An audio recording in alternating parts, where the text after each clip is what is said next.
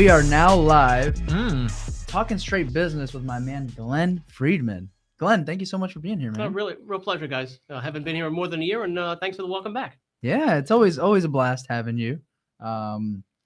For people watching who don't know exactly who Glenn is, can you give us a 30-second intro? Sure.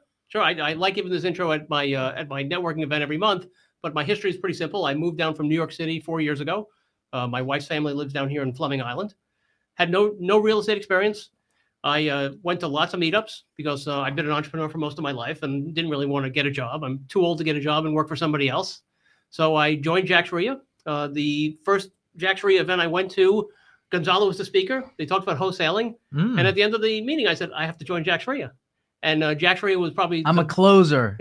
Jack Sharia was was probably the best money I've ever spent. Yes, here in Jacksonville. Best ROI, right? You know, it's the best return on investment you can possibly imagine. It's $299 for the first year, $99 a year afterwards. You can't get. It's insane. It really is terrific. Yes. So after that, I just went to lots and lots of meetings and just kind of meeting people. What do you do? What do you do? What do you do? And eventually, I found somebody who was into short-term rentals, and slowly but surely, I got involved in short-term rentals, and now.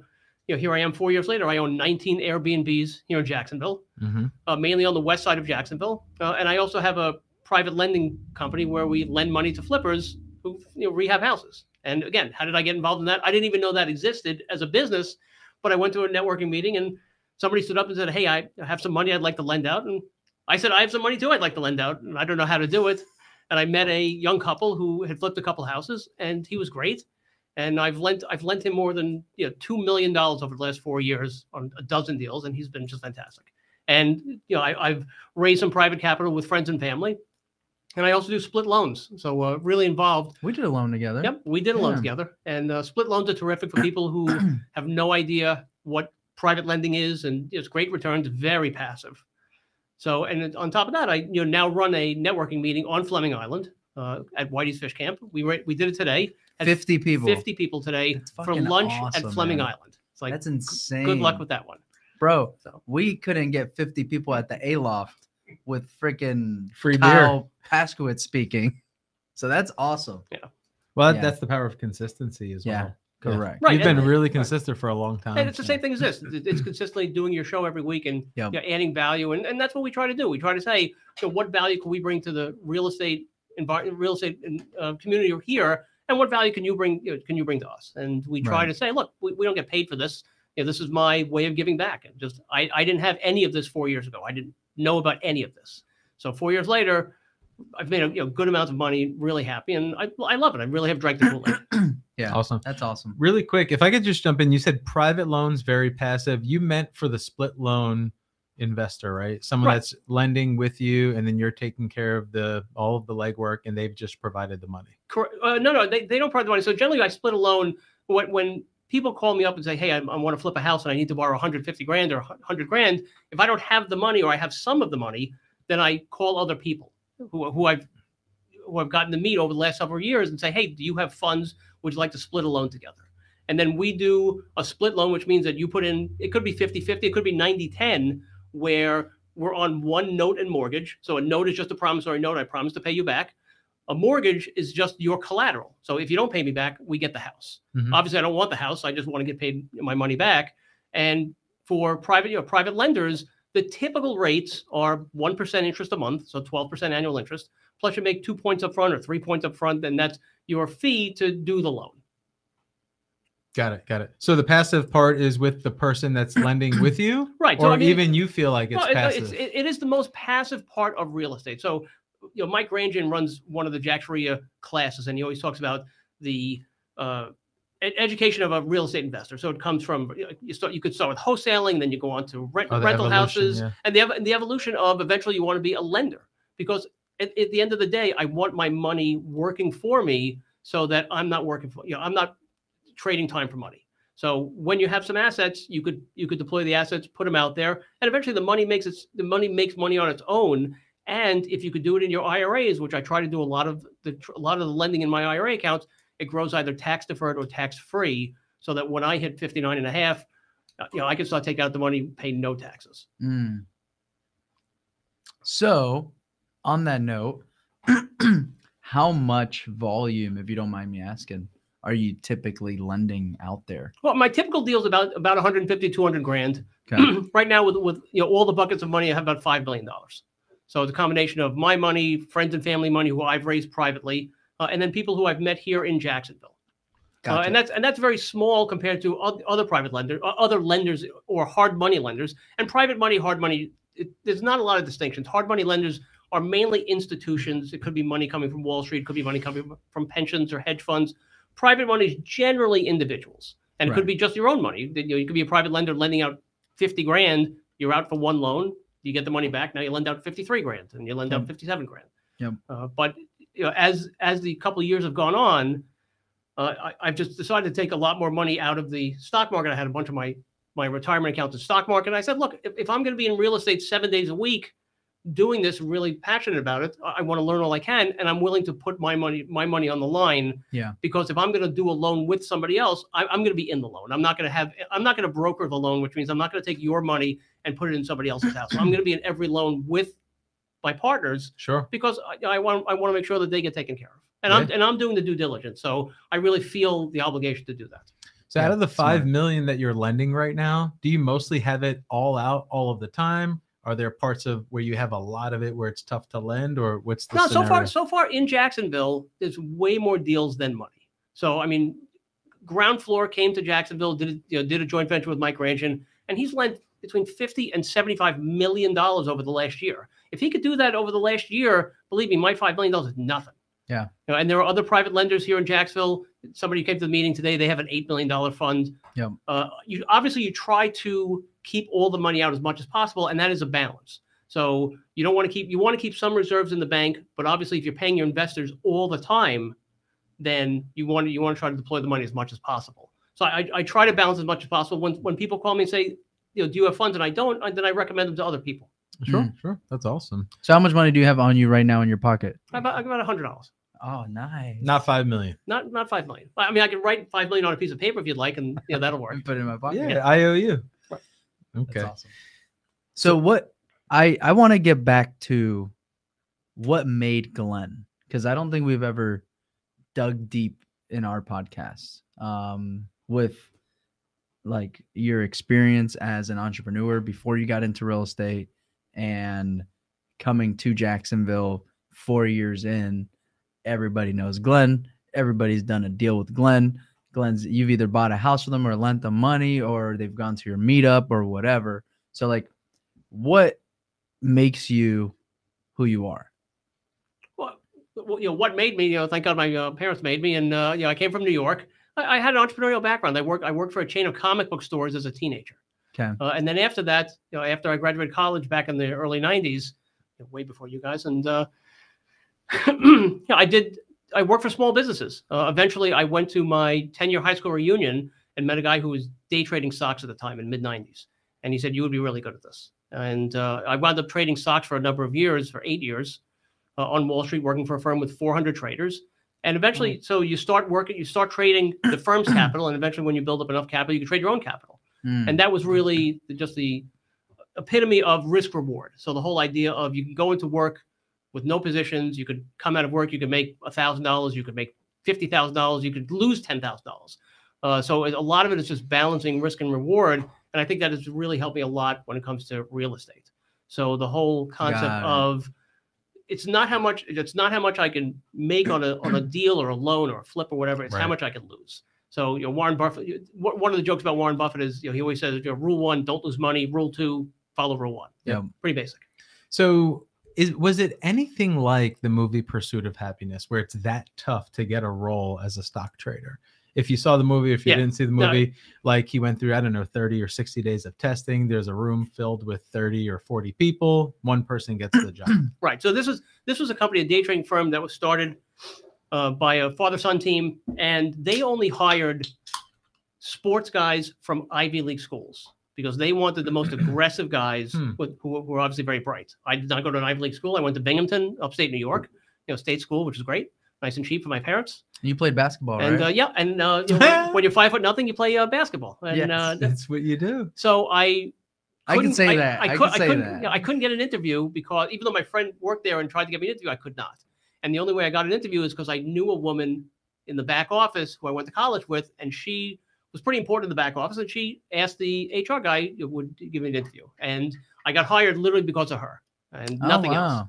That's so, awesome. But Who you Not know. because you did well on the interview. not because nothing. I literally, when I met with the one of the owners the second time, he's like, I have to hire you because if not, then Jackie's going to yell at me.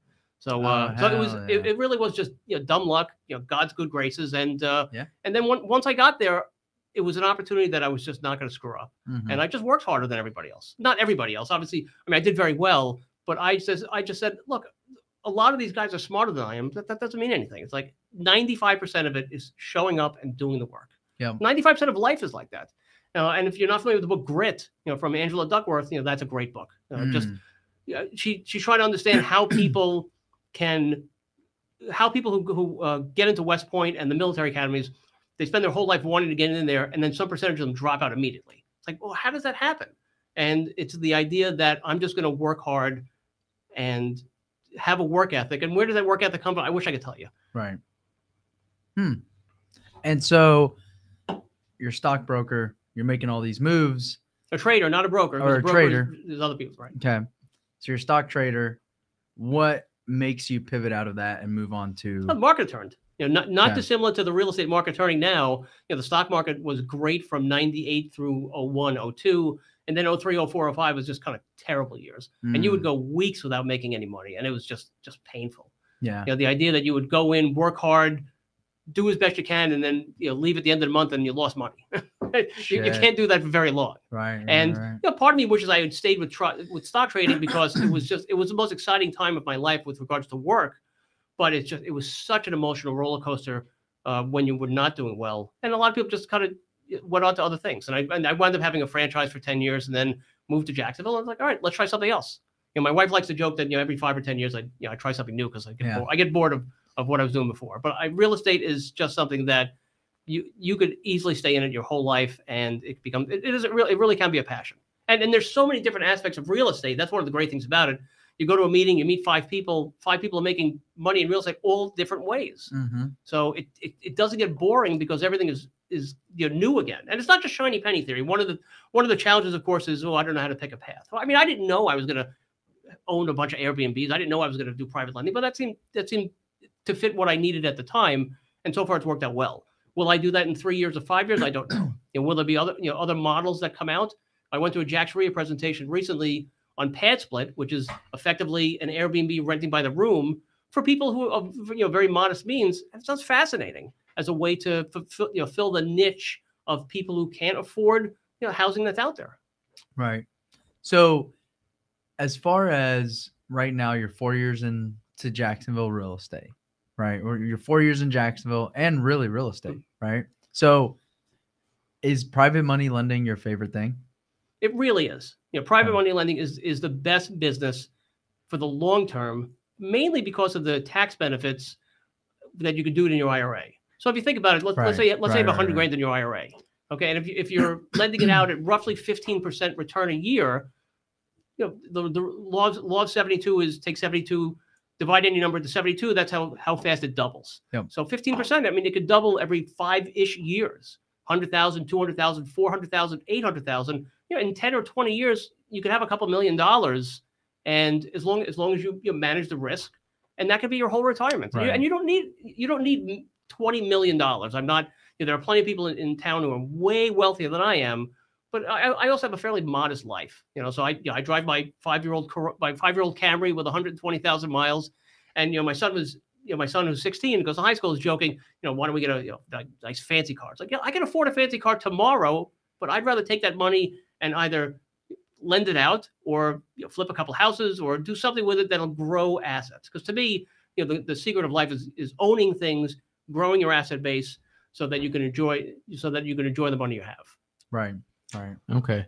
Really quick. So you've done a variation of different things in real estate. Are you genuinely curious? Or do you like to test the waters to see what you like?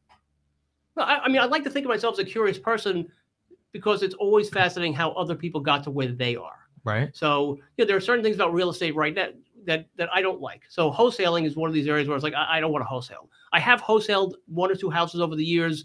I've done a couple of joint ventures where we've wholesaled, but I'm not really somebody who likes the idea of wholesaling. So that doesn't intrigue me.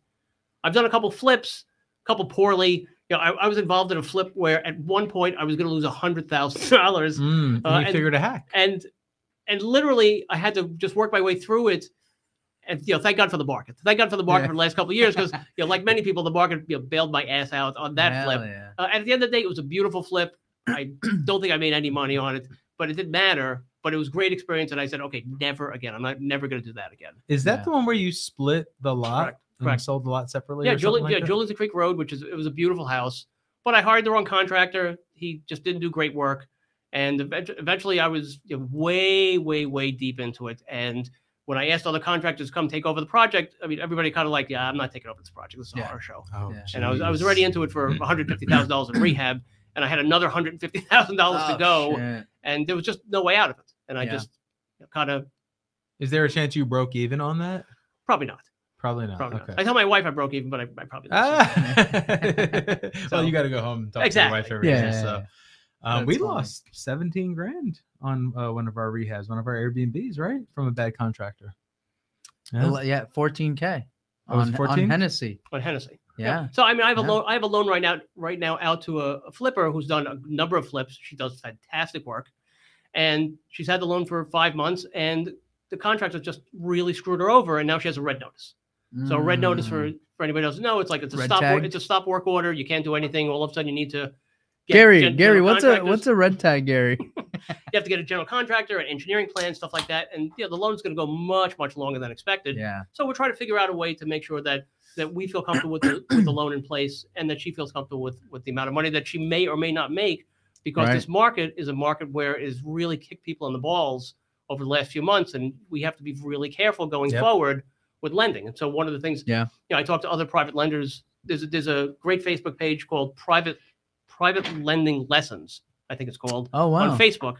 And I talk to other smaller lenders around the country about what they're doing and stuff they're putting into place to lessen their risk profile. And obviously everybody's saying the same thing. Don't lend as much. Be more conservative when it comes to numbers. LTVs. Yep, LTVs. Wise? Yep. Right. So I was talking to a borrower today, and he sent me an address, and I'm looking at comps, and he thinks comps are here, and I think the comps are a little lower. And I said, I can't lend on this because I don't know if this is going to take 3 months. I don't know where the market's going to be in 3 months. Right. I know that the Federal Reserve has one job, or they believe they have one job, which is to get inflation down. And we're going to take the brunt of that bruising because they're just going to keep knocking up interest rates. Now, for people who follow mortgage guys online, one of the guys that I love listening to is a guy named Barry Habib. It's Habib, Barry Habib. And he's just a mortgage guru. People pay thousands of dollars to subscribe to his newsletters and videos. And he thinks that we're actually close to the peak of the interest rate market right now. And that come the end of the first quarter, early second quarter next year, the rates will come down to the mid fives. And that'd be great because, I mean, right now it's 7% for regular people and 8, 9, 10% for investors. It's just very hard to get out of loans. Yeah. For anything that makes sense. So when I started wholesaling, the buy and hold buyers could pay more than the flippers.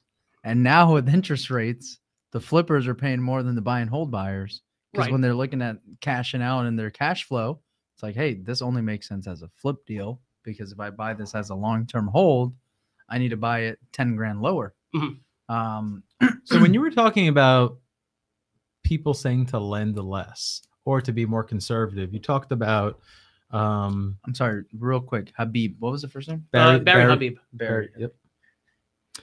So you talked about, you gave an example, right? So someone said that ARVs are here. You felt they're here. So maybe you're being more realistic or a little bit conservative, but do you also have to think future tense on what the ARV is going to be 3 months from now? Do you have to adjust an additional 5%? I don't think so. Because again, I don't know that I don't know where prices are going to be 3 or 6 months from now. Obviously, prices at the peak of Jacksonville, prices were 400,000. The median price point, 50% of the houses above, 50% below, 400,000. They've come down to 380 already. So now they're down 5%. Can they come down another 5 or 10%? Sure. Could they come down 20 or 25%? I think that's unlikely. Partly because I think that the reasons that caused the housing crash a number of years ago really had to do with lending standards. And if you look at the number of people who the credit profile of people who've gotten mortgages over the last 5 years, wildly different than what they were back in the 05 to 08. So I just don't think there's going to be that housing overhang where people have to get out of houses. If you have a house that you bought for 150,000 and now it's worth 250 or 300, yeah, it's going to suck if it goes back down being worth 200, but it's not forced to sell. You still have room. There will always be deals where people have to move or divorce or death and plenty of other reasons why houses have to sell. But there are so many people right now, more than 90% of people who have mortgages lower than the current mortgage rates. So they don't have to sell unless they have to sell. So a lot of people are what are called locked in. Yep. And if you have a 3% mortgage, there's tremendous value in the 3% mortgage itself. Yep. And yes, it's not going to feel great that your house, that your neighbor sold at the peak of the market in the spring, got $300,000, and now your house is only worth $220,000 or $250,000. Yeah, that sucks, but it doesn't really matter. For an investor, on the other hand, what matters is cash flow. Yep. So as long as my monthly rent or Airbnb income is more than the mortgage, over the long term, I'm going to win because that mortgage is slowly going to get paid down, and I'm going to have more and more value in the house. So what are your current lending terms, or where are you most comfortable with what you lend out to the public or to people that you know? So I mean, my standard rates are 1% interest a month, so it comes out to 12% annual, and then a couple points up front. So generally 2%, but that's actually going to change as interest rates have gone from the 3s to 7s. Now all of a sudden the people who I've borrowed money from, they want to get more return. So now, as opposed to getting 8%, now they want 10% or 11%. So if they want more, then I'm going to have to bump up my rates. And it's pretty reasonable to assume if their rates are going up, our rates are going to go up. It's the days of getting 6% money or 8% money are just it's going to be much harder, especially if the Fed continues to raise interest rates, which is what they have to do. Now, again, mortgage rates and the Fed funds rate are not exactly correlated. Generally, mortgage rates follow what the 10-year Treasury. Generally 150 to 200 basis points above that. So the 10-year Treasury right now is 4%. Rates are going to be in the mid-6s to 7s for regular people with regular jobs. Yep. We're not regular people with regular jobs. We're real estate investors. We want to pay little or no taxes, and we want to claim little or no income. So the way that we qualify for loans is based on the asset. Right. So these are called debt service loans, debt service coverage ratio loans.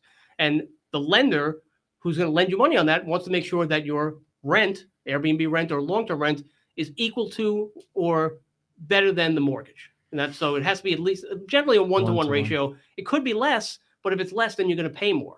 And then all of a sudden, if your interest rate is 8, 9, or 10%, you're not going to cash flow. You're not going to make any money. And why are you going to do a buy and hold if you're not going to make any money, hoping for appreciation over the next X number of years?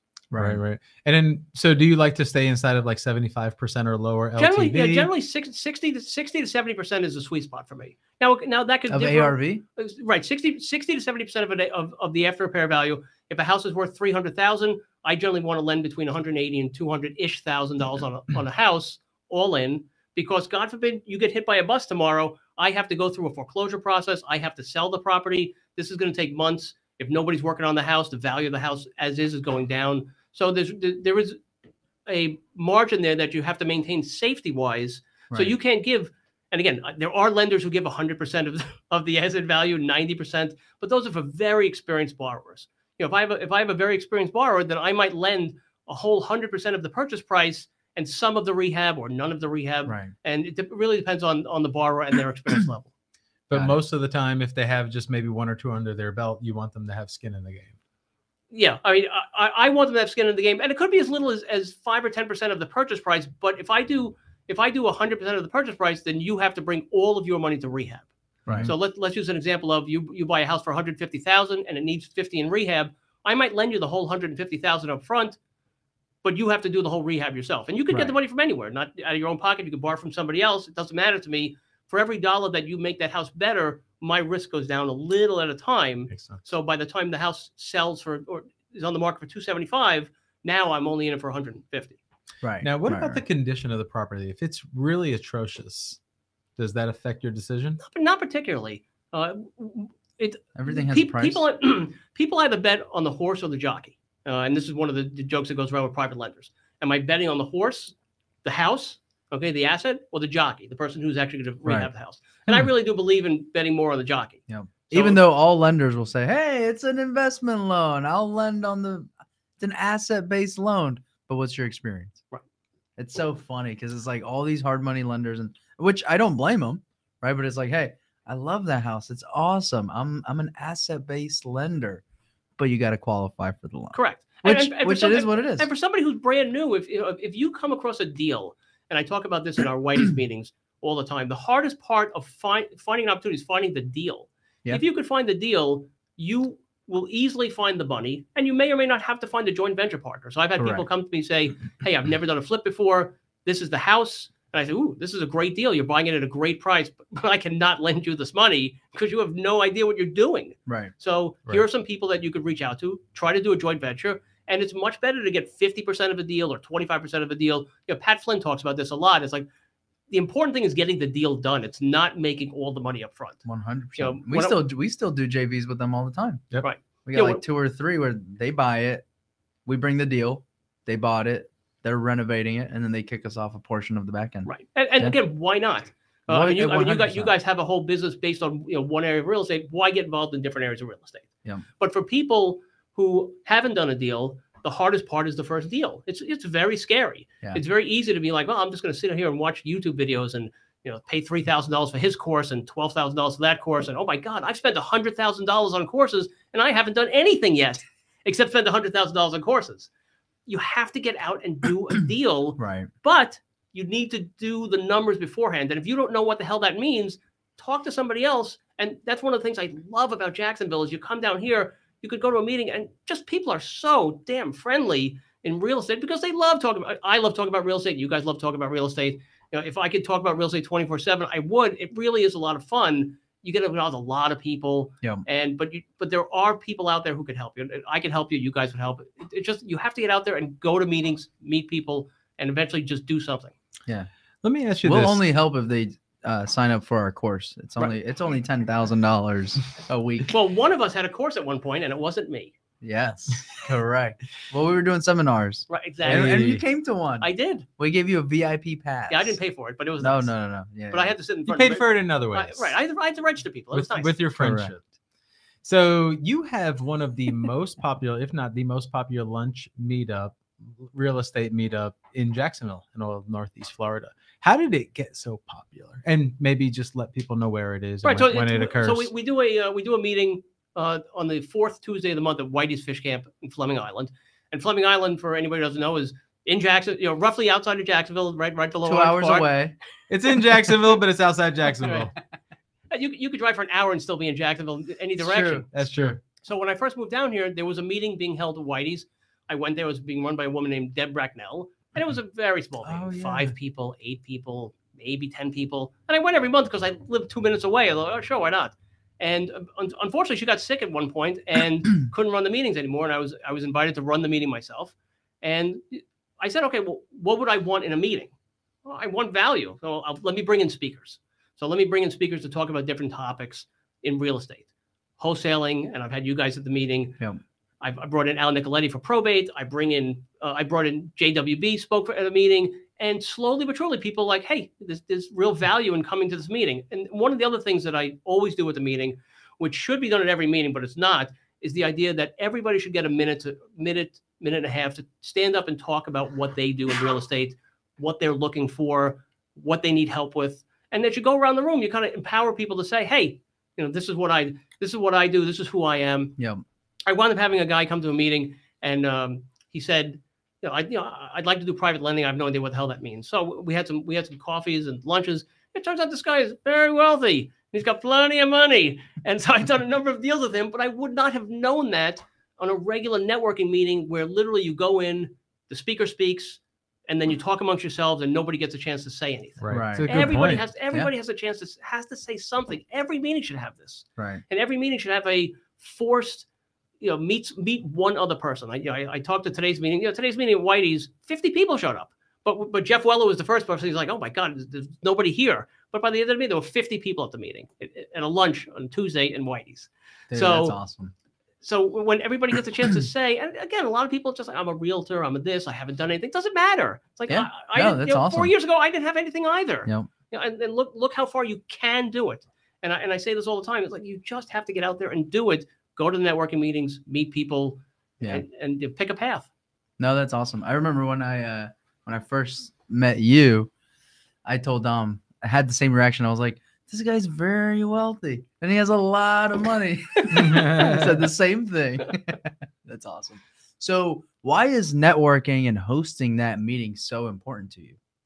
Because you want Because it's a lot of work. It's some amount of work, I agree, but people like doing business with people they like, know, and trust. Yeah. And that's really what it comes down to. It's not just the work ethic that I have that separates me from a lot of people. It's I do what I say I'm going to do. And that's it. It's like, if I say I'm going to do this, I'm going to do this. So find people who you do a deal with, and then they're like, hey, Glenn does what he says he's going to do. He's an honest guy. He really looks out for me and himself.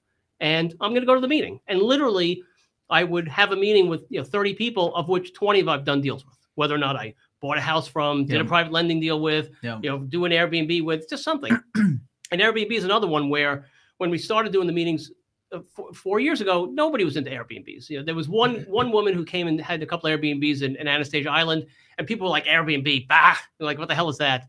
And then I got one, and then I had two, and then I had 5 and 10, and people were like, wow, this is real. And then I conned people into doing Airbnbs. Yeah. So I literally would get people, it's like, no, you need to do an Airbnb. Now you need to do an Airbnb.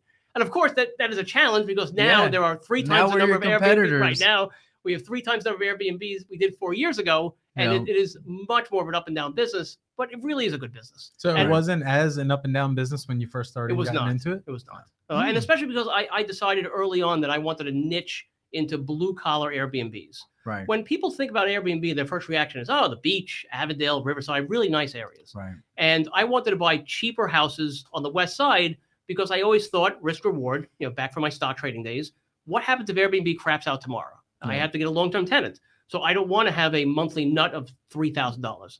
I want my mortgages to be $1,000, $1,200. So when I went into it, I said, I want to buy cheaper houses where the average nightly rate is going to be between $110 and $140, roughly. Yep. And some, I bought nicer houses since then, but not much nicer. And so that really has worked out for me, and that was my niche. And now you go to the Whitey's meeting, 30% of the people have Airbnbs, want to get into Airbnbs, and it's fun because you can, now there's an Airbnb meetup. Right, there's an Airbnb meetup. Thanks to Jack Which Shria, you host. Thanks to Jack Shria, we started an Airbnb meetup. I'm one of the co-hosts with Christina and Mike, and it's terrific. And that is actually another very successful meeting for Jack Shria. We get 30 to 50 people every month. We bring in speakers. One of my favorites. Yeah. We bring in speakers. It's the same thing. It's like, we add value, we give value, and we hope to get value back. Yeah. Are there any tips or secrets about owning a successful Airbnb that you can share with the public? No, people come to me and they say, well, how do you do the numbers on an Airbnb? So I generally start with, well, what's your mortgage payment going to be? Kind of work the numbers backwards. And I'm a math guy. So you start with the mortgage payment. If your mortgage payment is going to be $1,500, you add in $500 or $600 a month for other expenses, utilities, pest control, lawn care, internet, stuff like that. So now you're at $1,500 mortgage, $500 expenses ish. So let's call it $2,000. That's my nut. And then I take that number and I divide it by 15 because I base my pro formas on 50% occupancy. So $2,000 divided by 15 is about $140 or whatever. And okay, that's what I need to make. That's what I need to do to break even. And will I be able to break even? And that's the way I kind of run my numbers. If you want to buy a $700,000 house on the beach with a pool and a hot tub and stuff like that, great. Just run your numbers differently than mine, because now you have more expenses. But your Airbnb might gross $8,000 a month or $10,000 a month. Right. What the challenge will be, if the Airbnb market either does crap out or has really up and down months, there might be months where you lose thousands of dollars. Yep. There's not going to be months where I lose, not many months. I've only had one month where I've lost money on my Airbnbs. And it's annoying, and you could keep lowering the price, but if you lower the price too much, you're not going to get the clientele who are going to respect your house the way you need the houses to stay in shape. Whoa, what do you mean by that, Glenn? Well, I mean, I'm fucking with you. Yeah. So, what do you mean by, if you have a house on the beach, run your numbers different? Well, run your numbers different because your mortgage payment is going to be different. So somebody I've loaned money to, their mortgage payment is going to be $3,500 or $4,000, and then they need money on top of that beside utilities. If they have a pool, generally going to have a heated pool. Heated pool might be $1,000 a month, $500 to $1,000 a month on its own. Now, granted, they might gross $10,000 or $12,000 a month and might net 40 grand a year, which is fantastic. Right. And I'm just not in that niche. I wanted to stay in a niche where I just thought it would work better for my risk profile. Right. But you don't have to have it in Riverside or Avondale. Right now, if you go on Airbnb and you take a look at Riverside and Avondale, which is where Riverside and Avondale are great. You could get such cheap prices for Airbnbs because there's such a glut of them. Right. Versus, there was a guy at the meeting today who talked about his Airbnb in Stark, Florida. Where the hell is that? I don't know, but he's the only Airbnb there, and he's killing it. Okay, and he's killing it because it's in Stark, Florida. So the growth of Airbnbs very possibly over the next few years will not be the beach, will not be Riverside and Avondale, but will be the McClennies, the Palatkas, the Starks. It's very possible that those areas might be the next niche. I don't know. Right. That was very interesting. The first, I don't know if it was the first one, the first Airbnb meetup or one of the first ones that I went to. When you broke down the study of how many there were the year prior or something like that, and then how many there are now, and then you saw, I think you broke down Tampa and how that grew and how where Jacksonville is going, and it is becoming. Do you remember the ratios? Well, I mean, right now Jacksonville has between 2,500 and 3,000 Airbnbs, not including the 800 at the beach. So if you include it all in, maybe it's about 4,000 Airbnbs. When I first started, it was less than half of that. But if you think of a city like Kissimmee outside of Orlando, they have 30,000 or 40,000. Right. So it's hard to predict, and I have no clue what the number is going to be when you're oversaturated. Oversaturated is when a number of people who own Airbnbs say, no mas, I want to get out of the Airbnb business. And you see that now where we were talking before, you see posts on Facebook where it's like, hey, selling all my furniture for my Airbnb, this is really not working out well. Right. People thought they were getting into the business. Oh, I thought it was going to be very passive. It's not passive if you're managing your own Airbnb. Oh, yeah. You can have a property manager. You can try it on your own. It's not even passive if you have someone managing your Airbnbs. Shit. It's a very different model than long-term rental. It's a very different model than a lot of other things. But I enjoy it for now. But I'm not really trying to grow it right now. I have 19. I've only added, I think, 1 or 2 this year. But that really has to do with the fact of the price point and the mortgage rates. Yeah. If the mortgage rates came down to 5% again and the prices were about where they are now, you probably could still make it work. Yeah. Yeah, we got ours at like about a 5. And I remember it was like 5.5 refinance. And I was like, shit, I missed the wave of the 4s on debt service. And now I'm like, dude, I'm so fucking happy I got the 5s. I'm so happy. I have one loan that is 3.875, which is just unbelievable. The idea that I have a loan on based on the asset and the 3s. That's insane. Most of mine are in the 4s and 5s, and that's fine. But they're great because long term, even if I had to put in long term tenants, I would still cash flow somewhat. Right. And there's no reason, even with the appreciation we've had about a 40% appreciation over the last couple of years. And if the appreciation went down to 20%, it's like, who cares? I'm not, unless I have to sell. And one of the things I try to tell people is, if you have a portfolio of properties, well, every year you should look at all your properties and put them in order of, I like this the best, I like this the worst, or this makes me the most money, this makes me the least money. And maybe you should cull the bottom 5%, 10%, something like that. Right. But, I go to a number of seminars, some of them down in Tampa with these old time gurus who are like, never sell.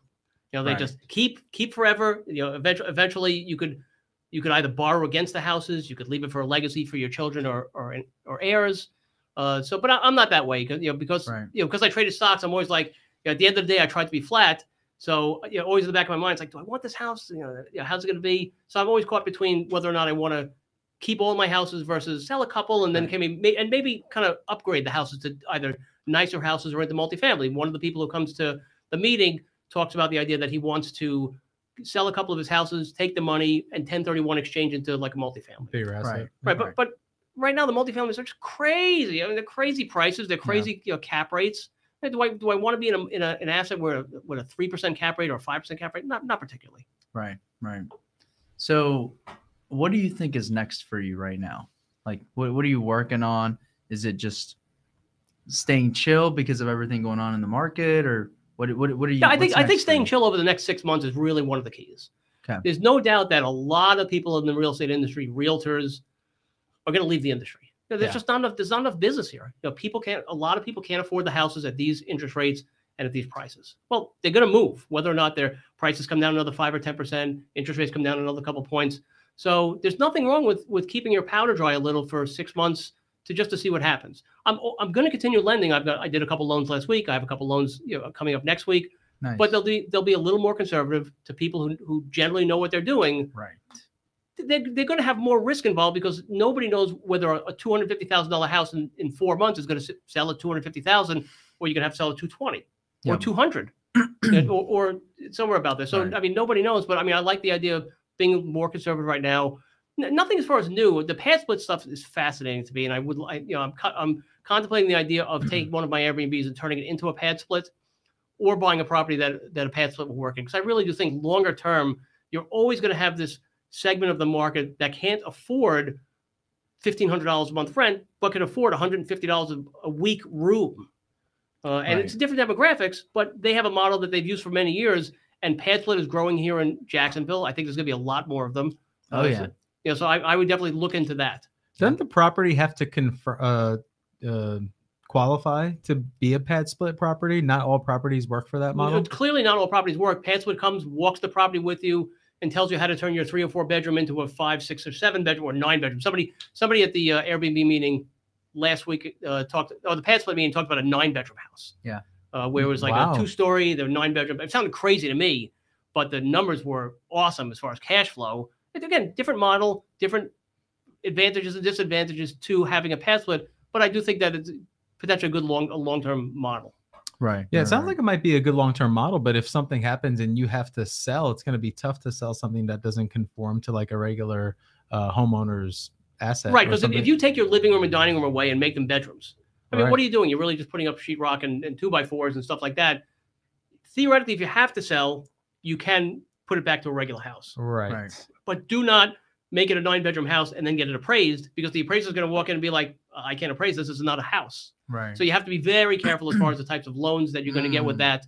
That's and interesting. The regulations. And what are the zoning regulations? Is it possible that municipalities will be like, look, we don't want 9 people living in the same house who are not related to each other.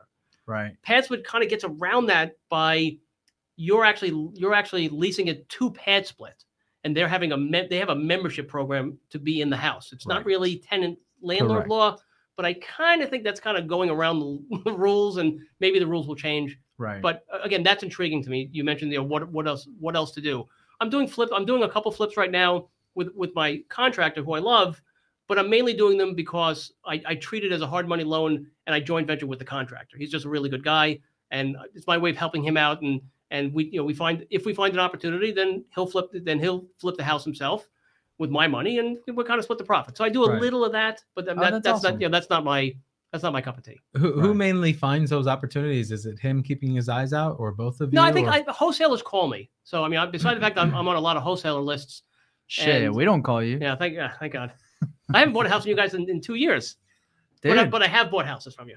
Yeah. So, and that's one of the challenges with wholesalers. Oh, that's going to change real quick. One of the challenges with wholesalers right now is that they're living in the market of 2020, early 2022, late 2021, when hedge funds were paying crazy prices for houses. Sure. Yep. And they need to readjust, and they need to go to sellers and say, that's not the market anymore. We can't sell your house and make a $30,000, $40,000, $50,000 well, wholesale whether they fee. go back or not, it's going to happen with or without them. Right. Because some percentage of people have to sell their houses. Yeah. So with regards to, I'm willing to do a joint venture with somebody who I know. I'm lending money to somebody next week who they're a wholesaler. They've never flipped a house, but we kind of walk through it and talk to them, and I think the numbers work for them, where they'll wind up, if they wholesale the house, they would make 10 grand. But I think if they flip the house, it doesn't need a lot of work. I think they'll make 25 grand. And I said, look, I'd like to do not a joint venture. I'll just loan you the money, and I'll just kind of help you guys out and watch it. And they're just a nice young couple, and they've come to my Whitey's meeting for a number of months. And they also brought me a deal, which I'm going to make a lot of money on as well. Oh, that's awesome. Are they going to use your guy? No. So what would your advice be to people who are thinking about lending money, private lending money? Okay. So no, it's you have to know the numbers better than anything else. And you have to know the numbers of what a house is going to eventually sell for, theoretically.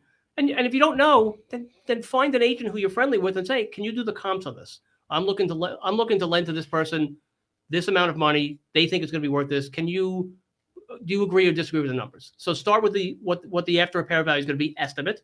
Okay. If you're an initial private lender and you've never done this before, then I probably wouldn't give more than 50% of the ARV or 60% of the ARV at most. And that's it. And it's like, most people are going to turn you down because I want 90% of the money. Or I don't want to put in that much money. It's like, I don't know enough and I don't want to lose my money. Yep. So I joke about the fact that, I've been poor and I've been not poor, and I prefer being not poor. Yeah. And nothing is more important to me than just getting my money back. And if we're going to do a split loan, all I care about is getting your money back and my money back. Yep. So the interest is nice, and that's the goal, to grow the assets so that eventually I can retire on them. But the most important thing is getting my money back. And I do not want to take a house back ever.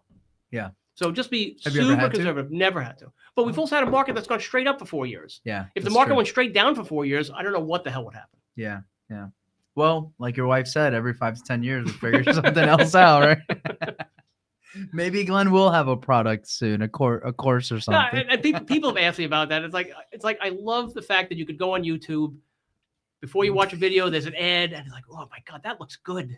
It's like, oh, and it's so hard to be like, oh, let me just click on learn more. Dude, yeah, And then, you're just curious. And then you get a free book. You download a professional free marketers, book. right? Professional marketers have spent many hours and many thousands of dollars getting you to be like, I just got to get into this funnel. Yes. If I get into this funnel, dude, it's a free course it's a free next course, Tuesday. yeah. Oh, I just got to come for the one day, and then Yeah. $99, and at the end of $99, oh, it's only $500, and then there's private one-on-one. Oh my God, this is awesome! And at the end of the day, I've got a whole shelf full of things that I haven't done shit with, and I have no money. Dude, that's so good. I love it. So when is your course coming out? Never sell education. That was one of the things that Deb, who ran the Jack's Reef meetings before I did, she hated. She hated the fact that you would go to these seminars, you'd go to these meetings, and they would just hammer you with trying to sell you the courses. Yeah. And it's like she didn't like that. She just wanted a place where people can go and kind of share information. Right. And I love that. I love the fact that people did. Now, look, if you could sell your course and you really do have great value, and I bought courses myself, not a lot. I generally prefer to go to seminars for $500, $1,000. I don't really want to spend more than that, even though I see the value in masterminds.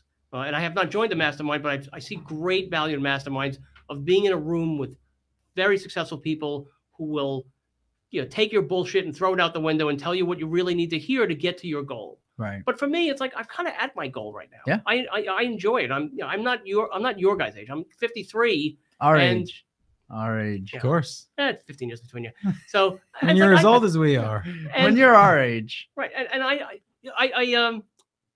I want to not work that hard. Right. Now, I met a guy. So when I went to one of the Yellowbird events a couple of months ago, where they had a young panel of guys who were just young and aggressive, and it's like, my God, I would kick their ass if I was just 25 years younger. A bunch of fucking idiots if I was younger. But it's like, I'm just not that, and I just don't need that's it. Awesome. And there are people who have great goals, and they want to get enough money for a helicopter and a Lamborghini and this like that. I'm just not that way. Right. It's so awesome that real estate found you. I was just thinking to myself, like, prior to real estate, did you almost get into something else? Did you almost go in a different direction? Because you've done a few different things. I've done a few different things, and I would have done something else. I would have started another business, bought another franchise, done something else. Right. And just real estate is just fucking awesome. Yeah, it is. Dude, I remember when I met you that night at the Jack's Ria, and I was like, dude, I really was like how you were about that guy. I was like, dude, this guy is wealthy and he's got money. Because I'll never forget, you were like, hey, I'm Glenn, and we started talking, and then you're like, yeah, so I was curious about the real estate market, so I lent some money to JWB, and then I wanted to see what they did with that product. So then I bought a house from JWB, and I was like, oh shit, all right, this guy's got like, you did it for the experience, not for the investment risk. Correct. It's like this guy's lending money to see how that works, and then buying a house to see how that product is, not because of the ROI or because of and I was like, this guy is gonna be something. And I'm still, sure enough, and I'm still 5'0", and it's great. Yeah. But here I am 4 years later, and I can tell you that I have great experience over the last 4 years, and I hope to be in it for another 40 years. However long God allows me to be here, and it's been fun, and it's fun doing deals with people who either are improving the neighborhood giving new rehabbed houses to people. It feels great when you go into a house and you look around. You're like, my God, this is a horror show. And then you go 3 months later or 6 months later, and the house is beautiful. And not only is somebody going to really enjoy that house, but the county is going to get tax money, and you're going to have a neighbor who takes care of their house. And you're like, I had a small part in this. I didn't do the work, but I had a small part to play in this. And that really brings a lot of joy to me. And I'm really grateful for the opportunities I've had to work with plenty of people. Jack Sharia and a lot of the groups, Yellowbird has been just terrific also. Yeah. Oh yeah, man. I mean, all the groups. I will say, I will echo that Jacksonville is just one of those markets where I'm just shocked when I go out to other markets and I'm like, guys, go to your RIA groups or go to your, and they're like, those things suck, man. Nobody goes to those things, and it's just a fucking course, whatever. And like, there's no meetups, and they got to create their own meetup because there's nobody meeting up and whatever. I'm just like, dude, we're blessed to really be in Jacksonville. It's a great market, but I do think it comes down to the mindset that everybody has in Jacksonville of just that, like you said, hey, if I don't have the money to do the loan, I'm just going to refer you to other people who have the money to do the loan, instead of just being like, I don't got the money to do a loan, call me in a month when I got the money. It's like, no, hey, I'm going to help you out. Like, let's figure this out. It really does come back. Because you've been helped here, so you help, and it just kind of trickles down. So yeah, I really feel like Jacksonville has that community of just like, hey, I've been helped, I'm going to help, and one day I'll get it back. Or I won't get it back, but it doesn't really matter because for me, it's the idea of helping somebody else because I know I've been helped already. And the whole concept of paying it forward, it really is our way of paying it forward. It's just terrific. So, really do appreciate that people come to the meetings, they see value in it. I love when I meet somebody who came to my meeting a year ago or 6 months ago or whatever, and they're like, I love that meeting. It's great. But it's on a Tuesday, and I can't look at them for lunch. And it's like, because they're normal. They have a regular job. Yeah. So. Normal people can't drive an hour, then spend an hour, and then drive back an hour. Shit. But the connections. But it's worth it. I will say it is worth forever. it. It is 100% worth it. Dude. When you came to the White meeting the first time, you're like, my God, it's so far away. Dude, and it is far. I was so late. Right. I'm so used to showing up 5 minutes late. Are a lot of the attendees local to that area? Not at all. Really? Yeah, no. They come from anywhere. But everybody, dude, it's fucking worth it. But today, it's like, I generally start the meeting saying, who's first meeting? And it was at least 10 people who'd never come to a meeting before. It's like, well, how do you find out about these meetings? And it literally is as simple as I posted on Bigger Pockets, which is great. But it's another wormhole that you could go into for days and weeks and years and never do anything. I post on Bigger Pockets, I post on Meetup, and I post on a couple of Facebook groups. Yep. And there's other groups here in Jacksonville that you should do as well, besides Jack Sharia. Jackie Herr has a monthly community meeting. Hers is awesome. Hers is awesome too. And she's trying to expand it beyond real estate people because it's just mainly real estate people. But she does a great job. And you just need to get out there, and it is a contact sport. Yep. You need to get out there and meet people and kind of find your path. And it doesn't mean it's going to work for everybody. It doesn't. Lots of people get into real estate. Lots of people get out of real estate. It doesn't work for everybody. Yeah. So what are you most excited about right now? I'm most excited about the fact that I don't know what the hell is going to happen over the next 6 or 9 months, and just kind of being open-minded and curious as to, okay, what can happen. It's like, I'm not looking for a black swan. I'm not looking for this whole thing with the United Kingdom where there was a pension crisis and who the hell knows what's going to happen, or the Bank of Japan. I just want to be in real estate, but not so into myself that I don't see the bigger picture. So, so this year I got my mortgage origination license. And the reason I got that is because people who I give hard money loans to came back to me and said, hey, can you get me out into a normal loan, normal 30-year loan? I'm like, what? You don't want to pay 14% every year? What's the matter with you? So I got my mortgage origination license, and I'm a curious person. I like learning. Even in my 50s, I like learning. It's fun. I could refi you, but you don't want to refi now because the rates are terrible. It doesn't matter. I just want to do another deal with Glenn. I'll pay whatever I got to pay. We're curious. We're curious. Right. We're just curious. And I want to be open-minded as far as, okay, we haven't seen this market before like this. Yeah. And what's going to happen in 6 or 9 months. And maybe a year from now, we just look back and say, hey, that was terrible, but we got through it. Right. And now we're back to regular price appreciation. Greg Cohen from JWB has a show he's on every week. And he talks about long-term price appreciation, 4%, 5%. Look, nothing would make me happier than if we just got back to long-term price appreciation Right. of 4% or 5%. And if it means dropping 25% from where we are so people can afford houses again, yeah, I'm okay with that because Right. I'm not selling my house. I'm not forced to sell my house. Right. It's going to suck for people who are forced to sell their house. Right. But for the people who either have great mortgages or don't have to sell, it'll be fine for most people. It's scary, you know, when you go onto Google and you type in housing news and it's all bad, bad, bad. Yeah, it's kind of scary. But Yeah. we have to figure out. We have to get through this. The Federal Reserve has to do its 100%. job because you cannot go buy milk at $3 and then $4 and then $5 and then $7 and then $10. Yeah. You can't. Yeah. Right. Or you can't buy a freaking house in 32209 for 280 grand. No. Correct. Right, and you can't hope that if you buy a house for 280 grand in 09, that 5 years from now it's going to be worth 380 grand. Correct. Because what happens if it's worth 180 grand? Yes. So really be careful about Right. the areas of town where the price appreciation was so significant that if it went down 25%, what would you do? And you have to try to think of a worst case scenario. Okay, if the prices went down 25% next year, what would you do? Right. And the answer should mostly be nothing. Yeah. It should mostly be if the rent is higher than my mortgage payment, then I should be okay, regardless of what the price is. It doesn't really matter what the price is because I want to live on cash flow. That's the goal. Yeah. That should be the goal for real estate investors: living on cash flow. You're not working, you're changing time for money, but eventually building assets and eventually having the assets fund your retirement. Right. Oh man, talking with Glenn Friedman, this has been amazing. It's always, I would say, eye-opening to hear from somebody who's not afraid, but it's because you know the risks and you weigh out the risks. So, one piece of advice to anybody watching, last thing. Network. You really have to go out and network. You have to either join Jack's Radio or make it a habit.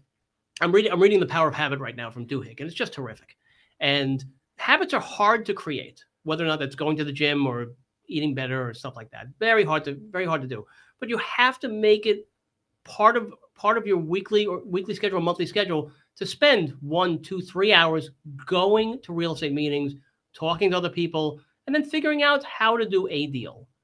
Like I said, the hardest part is doing the first deal. In my first flip, I lost $5,000. I told that story many years ago when you guys were running the Yellowbird event. Oh, the Yellowbird Speak event. Yeah. And it was great. I mean, I don't like losing. Nobody likes losing $5,000 or $10,000, but it was a great experience, and I could afford to lose it. If you can't afford to lose it, then joint venture with somebody who knows a lot more than you. There's many people here who know a lot more than I do, and thank God I could pick up the phone and call a lot of them and say, "Hey, what would you do in this situation?" Yeah. But the one piece of advice is get out there, network, be grateful for the fact that we have a wonderful market here, and do a deal. Yeah. No, I love it. So a couple people commented. My favorite comment is probably when you said a lot of people are getting kicked in the balls right now. My boy Tang said, "Protect your balls." You got to protect your balls right now. It's important to protect your balls. That's awesome, man. So who wants unprotected balls? we got Mayor said NYC, New York City, baby. With a heart. Henry, especially if done in a Roth IRA for post-tax compounding. Pang saying what's up. That's awesome, man.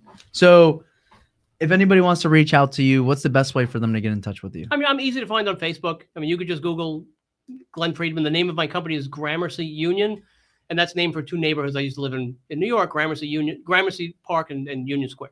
So the name of my company is Gramercy Union, but I'm on Facebook regularly. And it sounds like a lending company. Actually, Gonzalo came up with the perfect name of the Glending. So Glending. I was gonna trademark Glending or the Glender. You should. Oh, the Glender, dude. I'm gonna trademark it and then sell it to you. I'm gonna sell it to you. I don't really want a company that only is me, because theoretically, can you sell a lending company? If I have a book of business where people come to me over time, could I eventually sell the lending business? Theoretically, I could. It's not something I think about right now, but it's possible to have an asset. Yeah. And, but I'm easy to find, and I love going to Jack's Radio meetings. I have the Whitey's meeting once a month. On the last Wednesday of the month, tomorrow night, there's a meeting in Orange Park. I always recommend that meeting as well. It's a great meeting. And then when do you host the Airbnb meeting for the Jack's Radio? Generally, it's the second Wednesday of the month. at the Jaxria office. And if you go to jaxria.com, you can find all information about that. Awesome, man. Yeah, Well, dude, you guys write that down. The fourth Monday, second Wednesday, last Thursday, Good Friday. every Good Friday is good. Even I'm Jewish and Good Fridays are good because you usually get off. Double dipping, man. Well, dude, thanks so much for doing this, man. It's always a blast. Really always an appreciate it, open guys. book. We always learn a ton, and I'm sure all of our viewers learned a ton. So, guys, thank you so much for tuning in. If you didn't watch the full episode, make sure you rewatch this on our YouTube channel. And Glenn, thanks again. Guys, I'm G. Guys, and I'm Dom. This is the Cash Weeks Network. Peace. Good night.